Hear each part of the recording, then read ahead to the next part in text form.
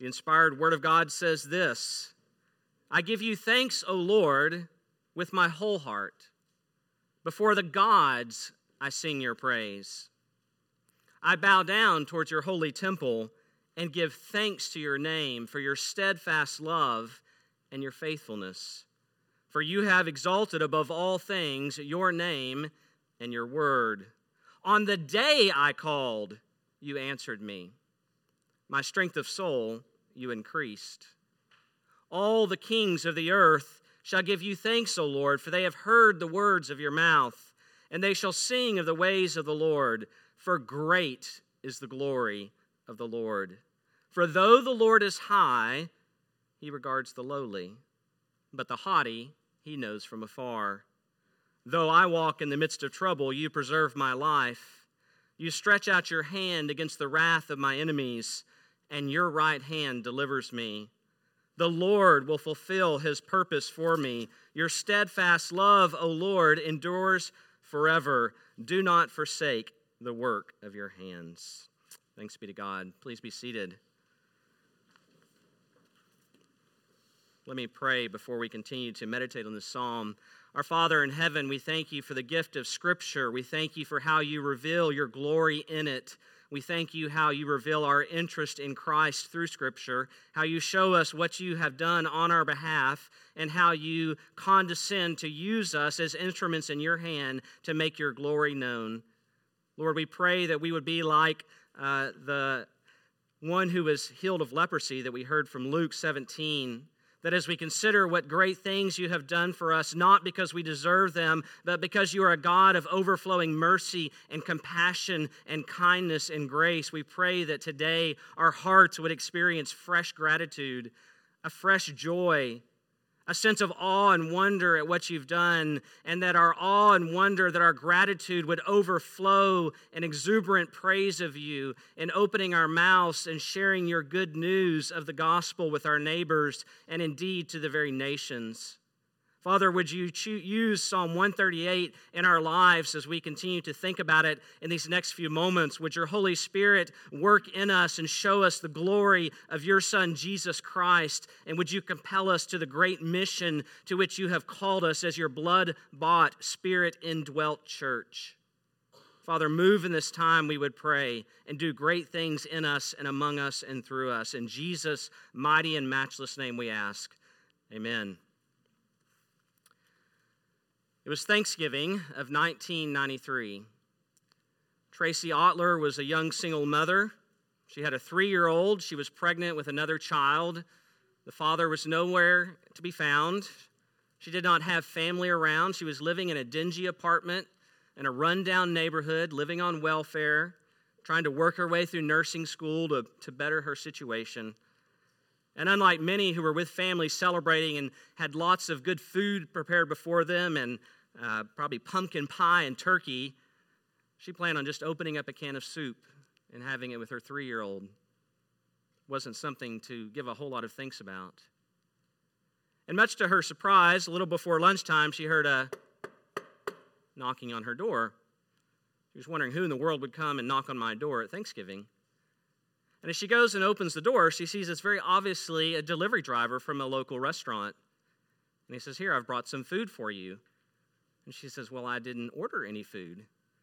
He said, "Is your name Tracy Ottler?" And she said, "Well, yes, that's my name, but I didn't order any food."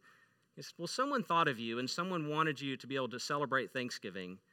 And she couldn't imagine who it is. She said, who would do such a thing? And he said, they wanted to remain anonymous, and all they did was send a short message. Have a happy Thanksgiving. She couldn't believe it. She took the food, and for lunch, her and her son feasted.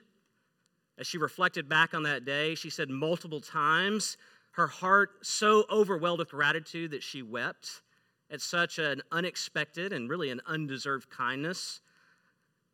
And it actually became a watershed moment in her life. As she experienced that type of gratitude, it set her on a course, and she thought, I want to live a life in such a way that I would show kindness to people, unexpected, undeserved, for people who are not looking for it, that they might experience the same sort of gratitude that I have experienced. Now, that's just in the normal realm of things, but it reminds us that gratitude can be transformative. And how much more so for those of us who claim the name of Jesus Christ. For those of us who make the profession that we were so out of sorts with God that the only thing we deserved from God was his just, white-hot wrath. That we had no expectation of kindness from God, but only a certain expectation of judgment. And yet God, in the overflow of his mercy, sent his very best in sending his only Son to become incarnate and to live in our stead, to obey the law that we cannot keep, that we celebrated in worship, to go and die an atoning death on the cross, to raise powerfully from the dead, and to offer himself and all the benefits of being united to him freely to us. We are a people whose life should overflow with gratitude for God's mercy and kindness.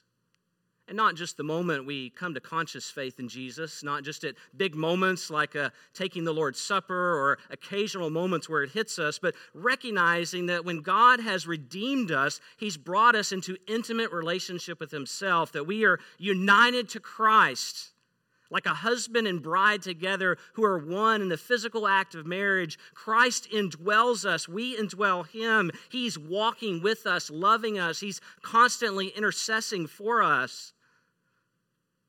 Daily, as Christians, we have reason for unbridled gratitude, weeping at the praise of mercy found. And there's something that happens when we cultivate that, when we meditate on that, when we feast on that, when we let that fill our lives. Psalm 138 says there's a reverberation that happens. It doesn't stay where it is, but that it goes outward to our neighbors, and as Psalm 138 is going to say, even to the nations. There was a sister PCA church who had a slogan for their church a number of years ago. I don't think it still is.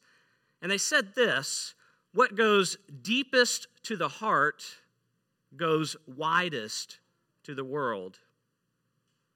What goes deepest to the heart goes widest to the world. And that's the logic of Psalm 138. If gratitude for God's saving mercy goes deep into your heart, it will go wide to the world. And so I've titled our sermon today, Grow a Gratitude That Goes Global. Grow a gratitude that goes global. And I just want to walk you in 3 steps through Psalm 138 and just unpack these 8 verses. There's a 3-step movement. In verses 1 to 3, I'm going to encourage you to develop wholehearted gratitude. If you're taking notes, that's going to be our first outline point. Develop wholehearted gratitude. And then Psalm 138 is going to give us 2 fruits of that. If we develop wholehearted gratitude, the first fruit will be found in verses 4 to 6, which is to declare your gratitude globally. Declare your gratitude globally. A third fruit, or a second fruit, I should say, and our third point will be found in verses 7 through 8. Depend on the God to whom you are grateful. To depend on the God to whom you are grateful. And that second fruit will enable the first fruit, which is to declare your gratitude globally. So there's a wonderful interconnection that we're going to see as we explore the psalm. So let's think about our first point, to develop wholehearted gratitude. Did you notice the commitment of the psalmist in verse 1? Look at it with me. I will give you thanks, O Lord, because I have to. I'll give you thanks, O Lord, with a half of a heart. I'll give you thanks, O Lord, perfunctory. It doesn't say that. It says, I will give you thanks, O Lord, with my whole heart, with everything that I am. My wife and I watch a television show called Blue Bloods. I'm not sure if any of you are fans of that. It follows a New York they fight crime. They're police officers. Tom Selleck's the main character. They're a very Catholic family. The sons are police officers. The main character is the police chief. The daughter's the DA. And they're constantly fighting crime. And if you watch Blue Bloods, and I've watched, I think, every episode. We're on the 13th season. It's something we stream sometimes. There's something that happens every single episode. You're always waiting for it. At some point, there's going to be a family dinner. And at the family dinner, the Reagan family, not these Reagans, but that Reagan family, they hash things out. They argue, they discuss. But at the beginning of that meal, because they are Catholics, they always stop and pray a prayer. And even some of the most, we might say, unbelieving of the family members, those who clearly do not follow even their Catholic faith, will sometimes lead this prayer. And it's always the same prayer. It says, "Bless us, O Lord, and these thy gifts, which we are about to receive from thy bounty, through Christ our Lord. Amen." Now, that's not a bad prayer, but it's very clear it's just perfunctory. It's just ritual. It's just something they do because they're Catholic. Friends, this is not perfunctory gratitude that we see in verse 1. And it's not perfunctory gratitude that the Christian is to give. This is whole soul. This is exuberant. This is the kind of gratitude that fills your heart and explodes into song. Because notice, he says, "I'll give you thanks, O Lord, with my whole heart. Before the gods, I sing your praise." Things we're really excited about, we put to art, to song, to poetry, to paint. And notice that it's before the gods.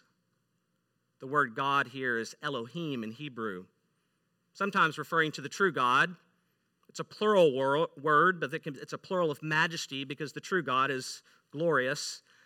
Sometimes it refers to the pagan gods, the gods of the nations who aren't really gods, but just idols. And that's looks like how it's translated here. But it can also refer to rulers, human rulers, or angels. Now, I would suggest that we might understand it not to refer to gods, but actually human rulers in verse 1. Because if you notice in verse 4 and 5, the one among whom King David is going to be given thanks is the kings of the earth, the great rulers that he would encounter in his realm.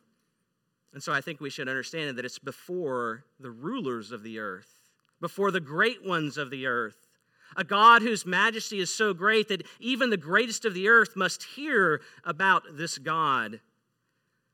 Regardless, whether it is actually gods or rulers, it's very clear that this kind of gratitude can't be kept in a closet. It's public. It's the kind of gratitude that you tell things about. It's the kind of things you can't keep to yourself. I mean, we see that dynamic even in social media.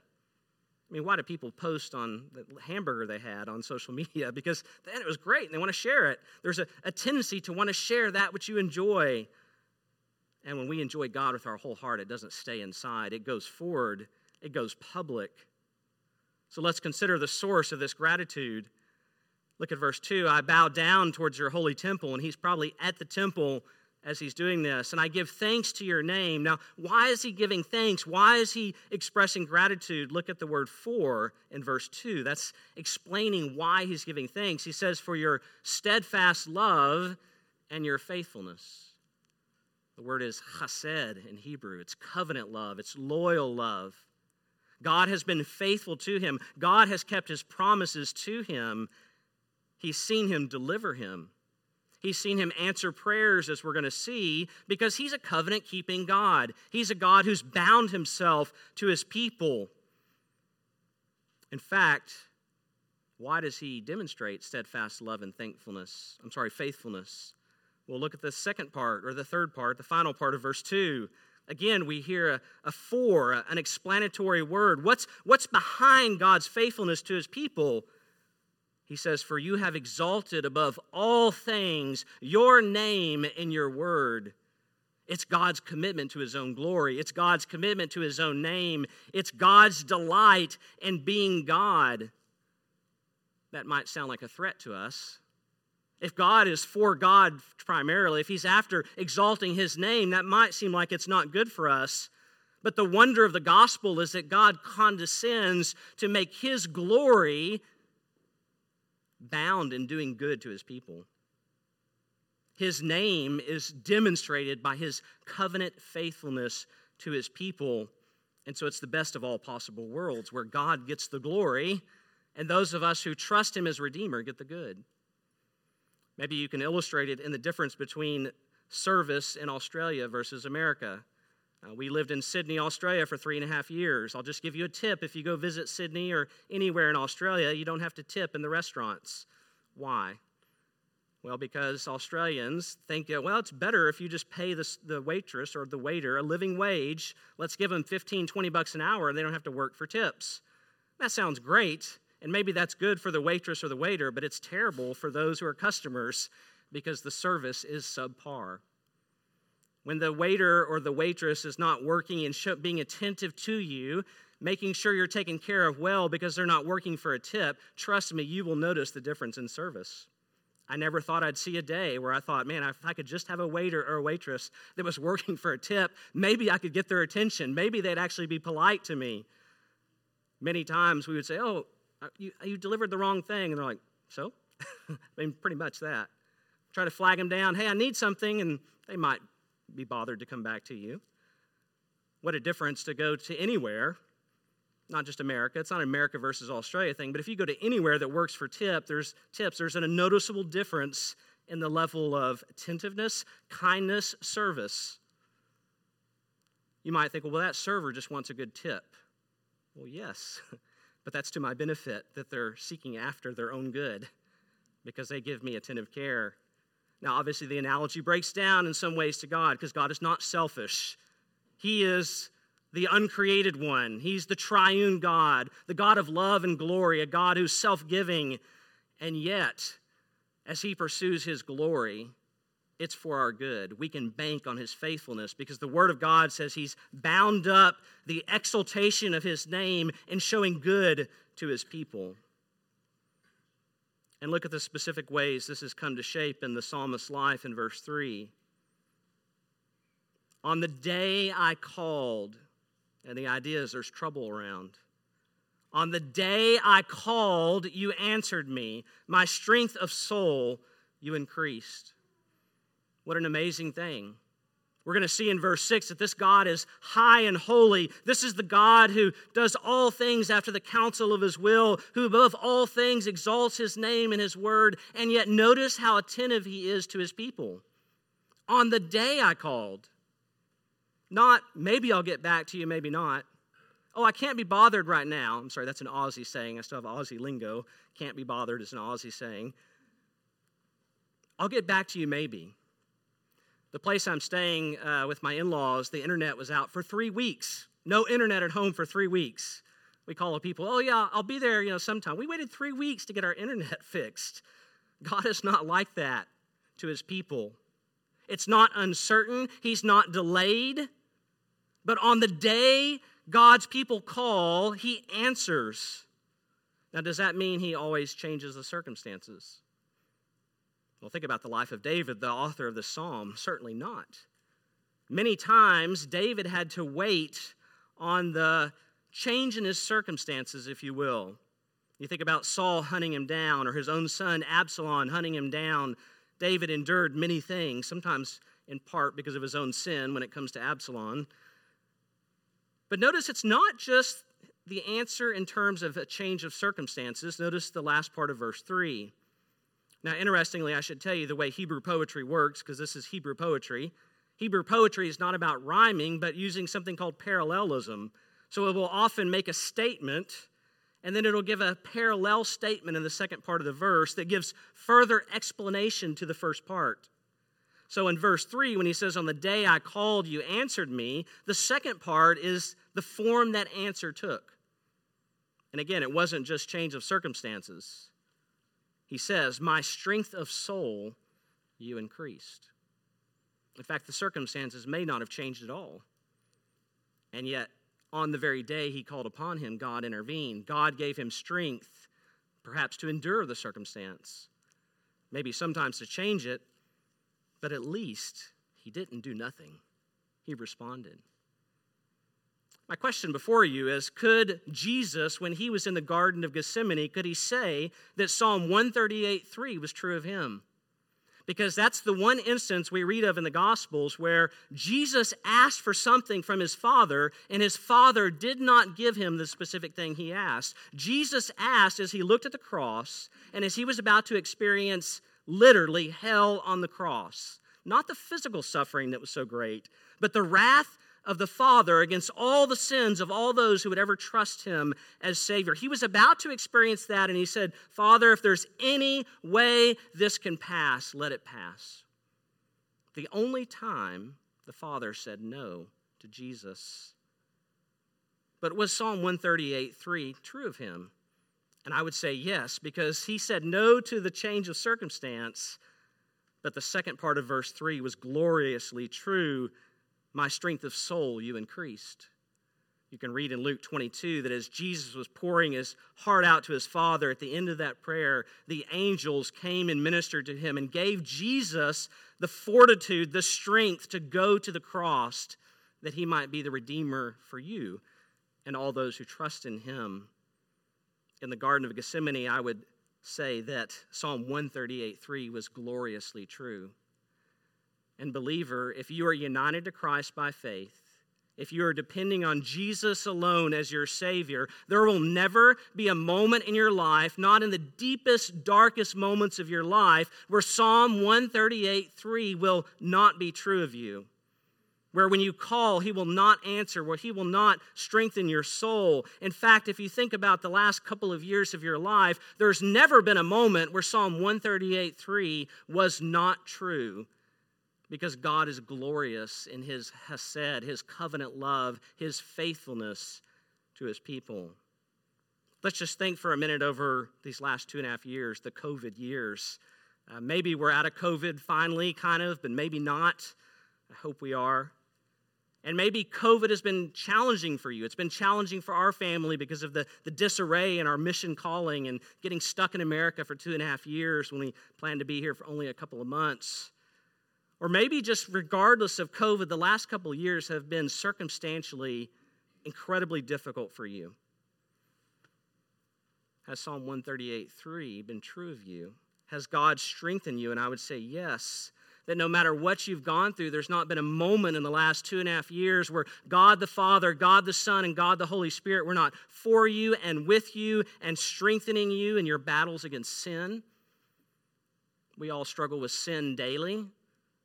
And yet if you're a believer, why do you continue to repent and believe the gospel? Because God has been with you and for you.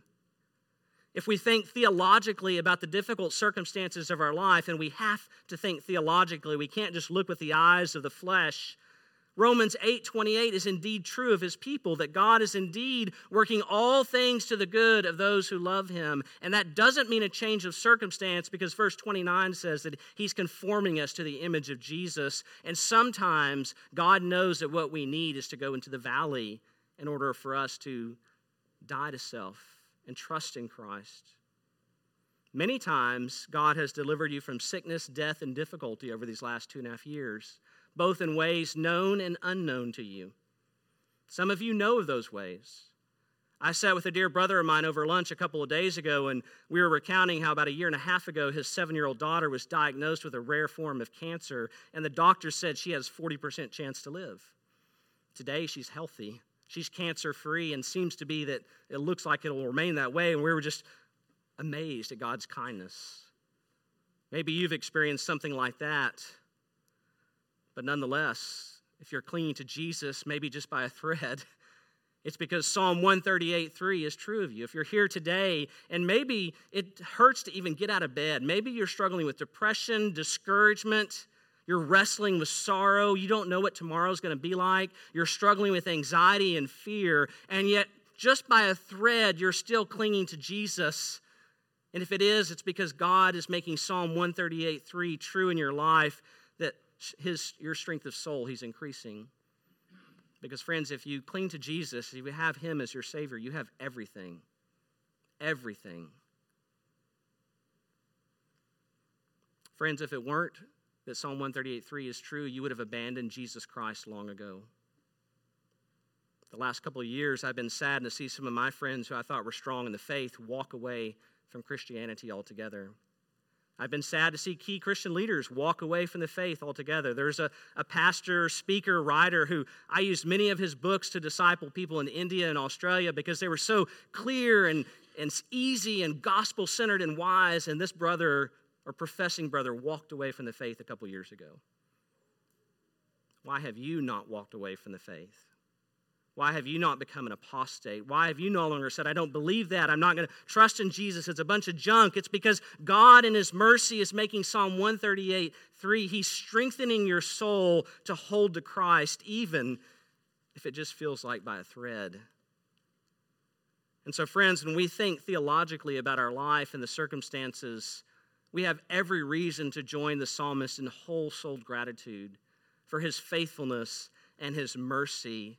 And not just to be thankful in this moment as you're hearing this text, but to begin to cultivate that, to make it your intention to meditate much on God's good providence towards you, to think much about scripturally, how do I view my difficulties and circumstances? What is God up to in the midst of that? What does he promise me as his people? And to continue to daily deepen that sense of God's kindness and goodness and give thanks. Now, at the deepest level, whole-souled gratitude is an in and of itself because our chief end is to worship God. And a big part of that worship is expressing our gratitude for who he is, what he's done in his mercy. But it also has an overflow. It has a fruit in our lives. And the second of those is in our second point, that this gratitude leads to a desire for God's glorious gospel faithfulness to be celebrated around the globe. And so we're urged by the psalm to declare your gratitude globally. That's our second point. Notice what the psalmist expects, what King David expects in verse 4 and 5. He says, all the kings of the earth shall give you thanks, O Lord, for they have heard the words of your mouth, and they shall sing of the ways of the Lord, for great is the glory of the Lord. He envisions the kings and the nations that they represent coming to God and beginning to worship the God of Israel, the God that is the only Redeemer of mankind. It's not just a perfunctory, oh yeah, we'll worship your God too, like a Hindu might add Jesus to the pantheon of gods they worship. Notice it's the same sort of thanksgiving. It's echoed what the David experienced. Notice David had a thanksgiving in verse 1 that led to a song. And David says these people are going to be so whole-souled, these kings of the earth, that in verse 4, they'll give thanks. And in verse 5, they will sing of the ways of the Lord because we sing about that which we cherish and believe and think is most important to us. Ladies, think about when you're most honored by a man you're dating, or if you're married, your spouse. Is it when they merely say, honey, I love you, you're great? Or is it when they maybe play you a song or write you a song or write a poem and they express it poetically? And if they do that, then you're like, whoa, this guy really likes me. It's really something. His enthusiasm is more. That's not just saying these things. Well, here we have a song as of an expression of a whole-souled gratitude for God. The question is why? What is the jump from verses 1 to 3 to 4 and 5 where there's this personal sense of God's gratitude and then it overflows to the nations? Why is that? Well, I think when David experienced God's covenant mercies in his life, he was reminded of the big covenant promise of Scripture. The promise made to the father of the Jewish people, to Abraham, that God would bless the nations through Abraham, that God chose Abraham and Isaac and Jacob and their descendants, not just to show good to them, but through them to show blessing to all the tribes and the families of the earth. I think when David experienced God's mercy and he grew in his love for God, he began to love the things that his God loved. And what does God love? God loves his glory reflected in the salvation of all the families of the earth, all the nations of the earth, coming into this covenant promise made with Abraham. And when David's love exploded for God in gratitude, his heart was for what God's heart was for. He loved what God loved. And notice, it's love for God's glory. That's what David envisions the kings of the earth, those who are going to hear the good news of the gospel, the motivation for them giving thanks and singing. Look at the end of verse 5. They shall sing of the ways of the Lord. And again, notice our little explanatory word for great is the glory of the Lord. Great is the glory of the Lord. for David and for all the kings who will hear and give thanks. It's the glory of this God that leads them to do so. It's not just the benefits that they receive. The benefits that they receive drive them to the one who gives them, and they see his glory, and they worship, and they explode in gratitude, and they praise him, and they delight in him. I had a church history professor who was very Calvinistic when I had him as a professor. He loved the sovereignty of God, and he would teach church history in such a way to highlight the sinfulness of man and the sovereignty of God in salvation. But he said that when he was a student in seminary, he was, if you know the terms, an Arminian. There's Calvinists and there's Arminians. There's those who believe in the absolute sovereignty of God in everything, even in the human decisions that are made for Christ. And there are those who limit God's sovereignty to everything but human decisions. That's Arminians.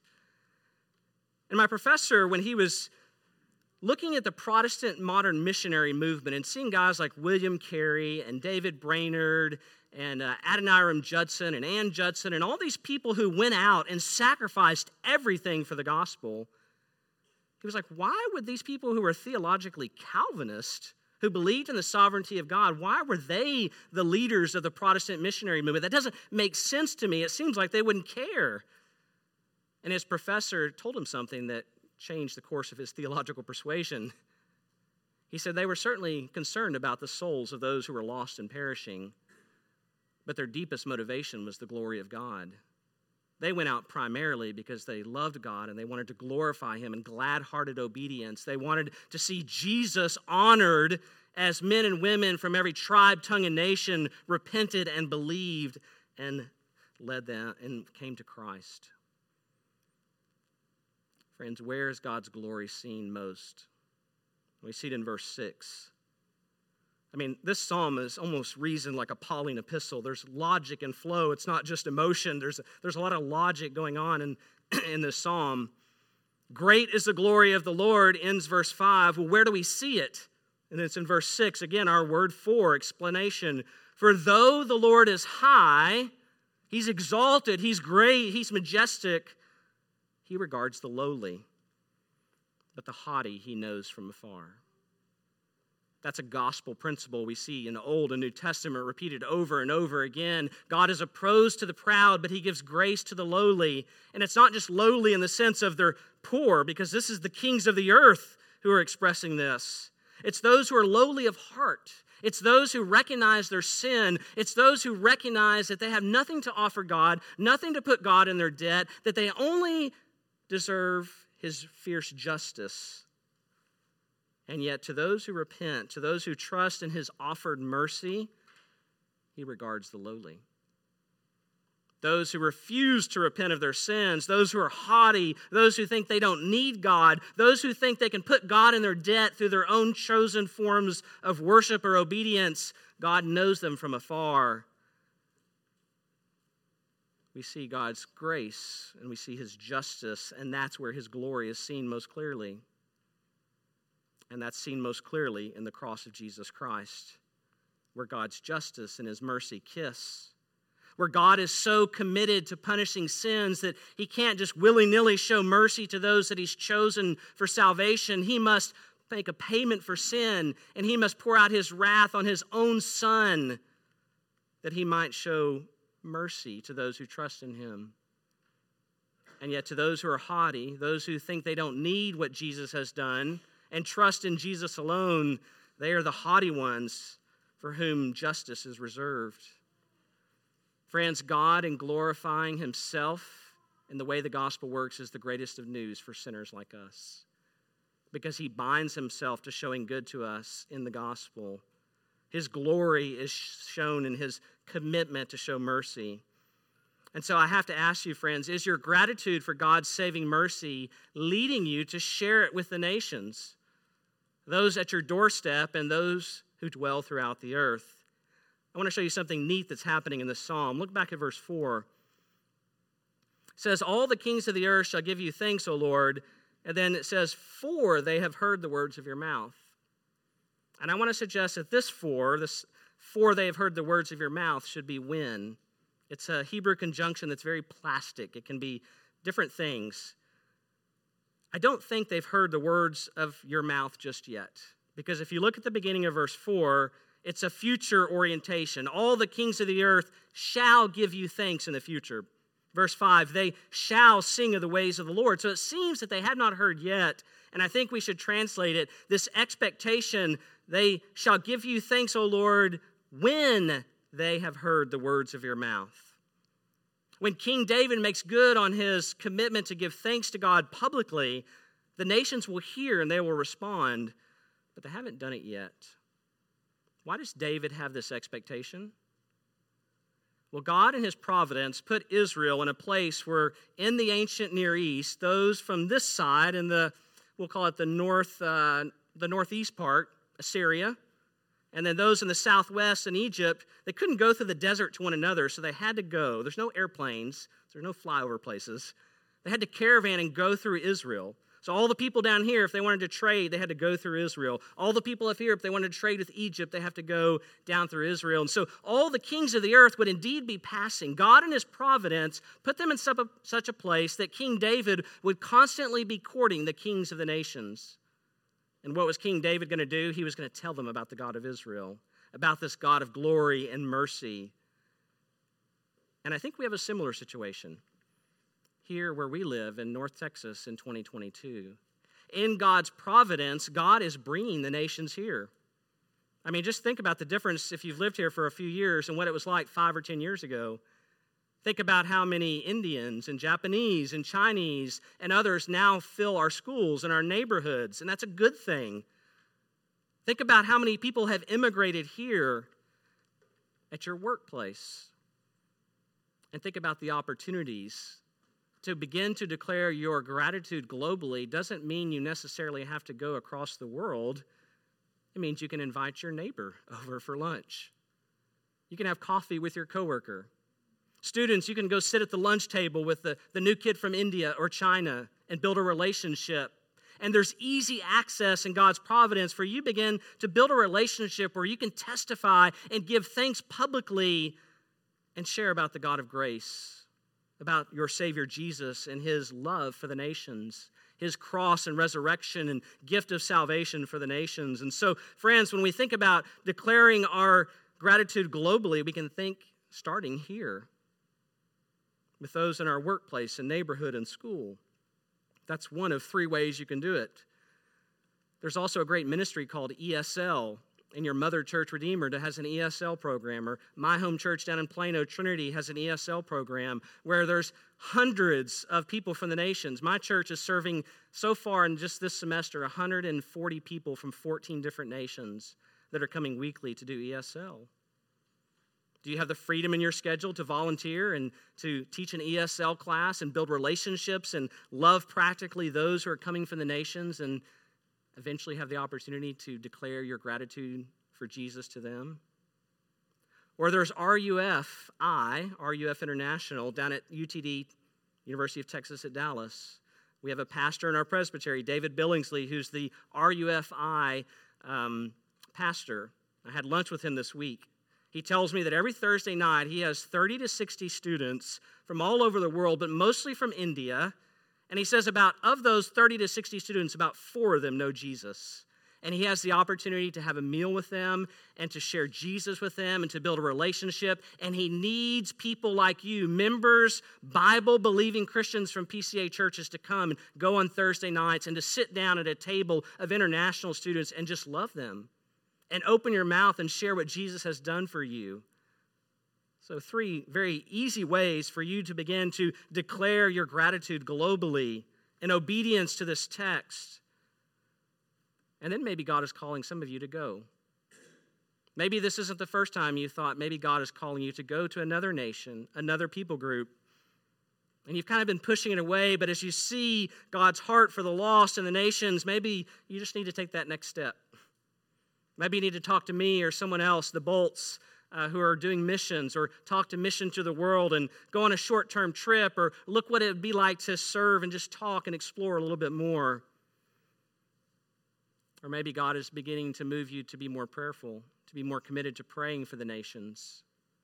Maybe God is challenging you to give more generously, to live in such a way that you can devote after the first fruits of your income to this local church to missionaries and missions that are reaching unreached nations. Friends, if you claim to be a follower of Jesus, if you claim to trust in him alone for your salvation, and you have no passion for the Great Commission, no desire to see the nations come into faith and obedience to Jesus, the scripture says you have an obedience problem. Because you can either go, sin, or disobey, and those are the only three options. Only two of those are good.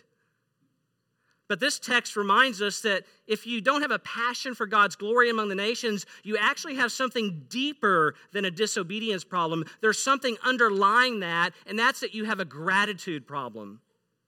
You're really not grateful for God's mercy towards you and Jesus. It's just perfunctory. You just say it.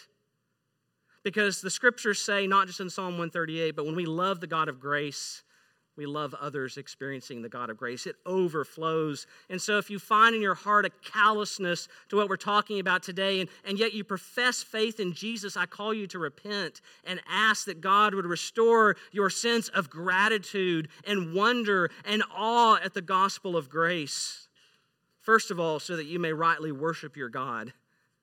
And secondly, that you may be motivated to begin to declare your gratitude globally. And friends, I have to say, if you're not a Christian here today, if you're a covenant kid, someone who's grown up in a Christian home and you're not sure you believe the gospel, or if you're a young adult or an older adult and you're here just exploring what Christianity has to offer, I just want to remind you of God's mercy. I want to point you to verse 6, to this God who, though he is high, regards the lowly, who welcomes all who repent and believe in his Son Jesus, who will cast themselves upon his mercy. If you're not united to Christ by faith, I want you to know that Christ is offering himself to you right now through the proclamation of the word, that Christ wants to show you mercy, that he is willing to give himself to you and all of his benefits if you will but humble yourself. And I urge you not to be haughty in your self-righteousness, not to think that God owes you something, not to think that you can do something to impress God in your religiosity, but to come with nothing in your hands and say, I'm a sinner and I need your mercy, and he will delight to give himself to you fully. That's the God we've been celebrating. That's the God whose glory is bound up in welcoming repentant sinners to himself, to love them and to commit himself to you so that you too can know that Psalm 138:3 will be true of you to the day of your death and beyond, that on the day you call, he will answer you, and his strength of soul he will increase in you. Now, very briefly, let me just look at the second fruit of this. We'll finish up here. Developing wholehearted gratitude will not only lead you to want to declare your gratitude globally, but it will encourage your dependence on God, which you're going to need if you commit to doing the second step of declaring your gratitude globally. And so the third and final part of the psalm, and I'll do this quickly, verse 7 and 8, our third point, depend on the God to whom you are grateful.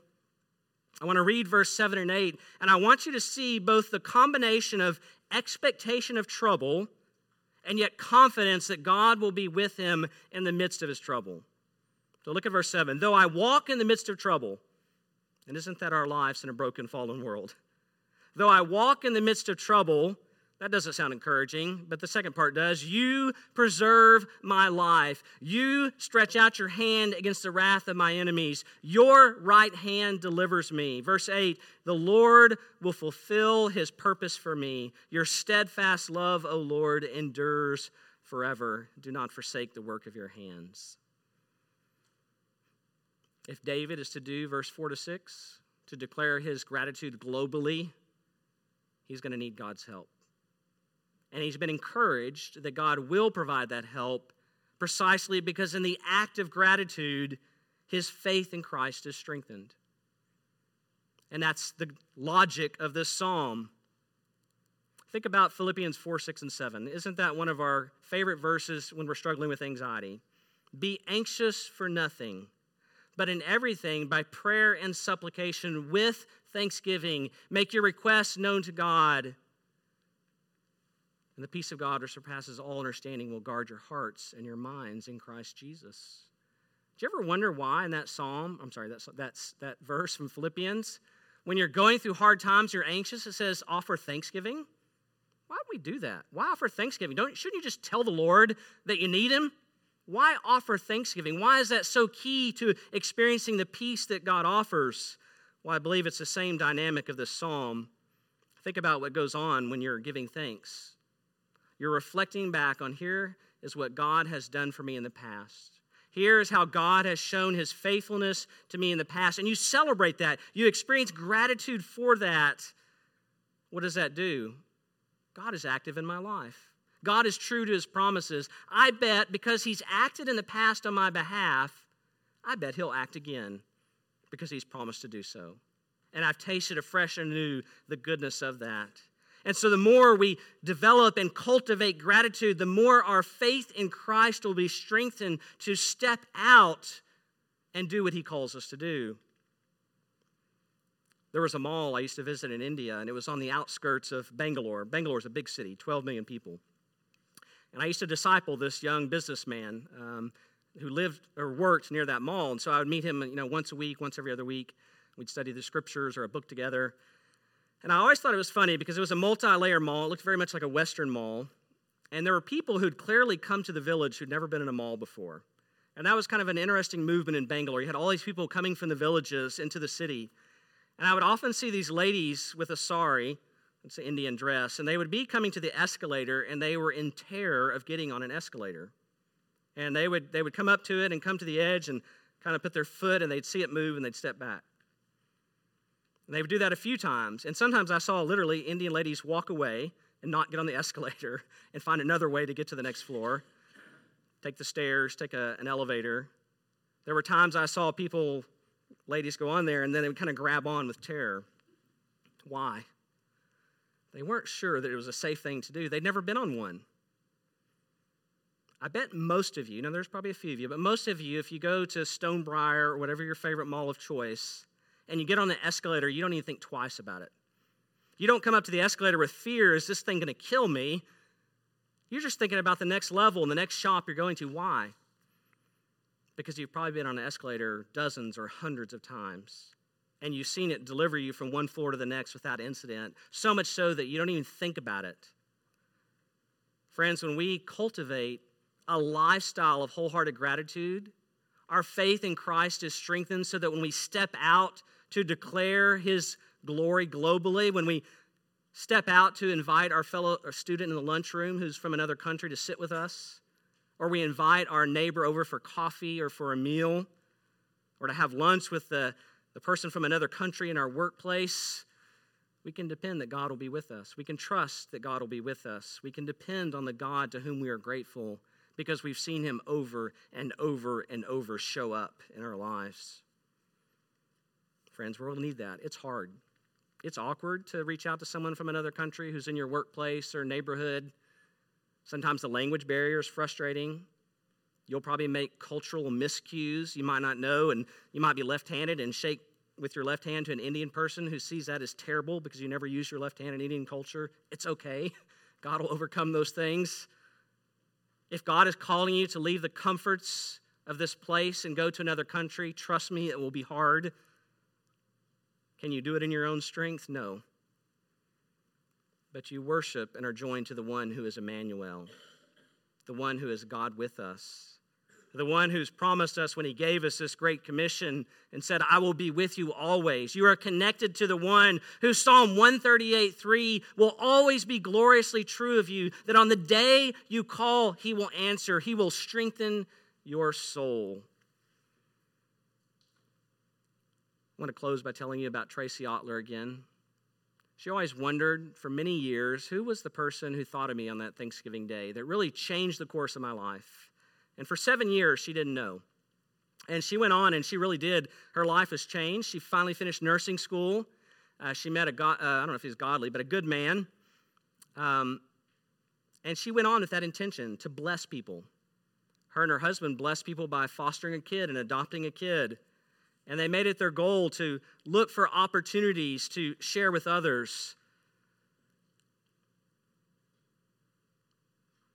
One day, this old lady with multiple sclerosis came into her hospital, and she was to take care of her.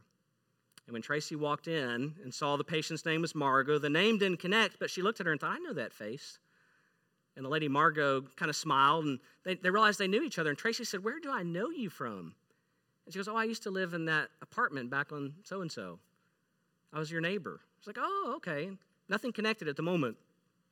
So Tracy's taking care of Margot, each of her shifts on those days, and Margot's progressively going downhill where it looks like Margot's not going to live. And a couple of days before her death, Margot takes Tracy's hands, and it's not November, it's not Thanksgiving time. She takes Tracy's hands, and she looks her in the eyes and says, "Have a happy Thanksgiving." And then right then, Tracy Ottler realized, this is the lady that thought of me on that Thanksgiving day. This lady who was lonely, who had multiple sclerosis, who was probably struggling to get by, she thought of me.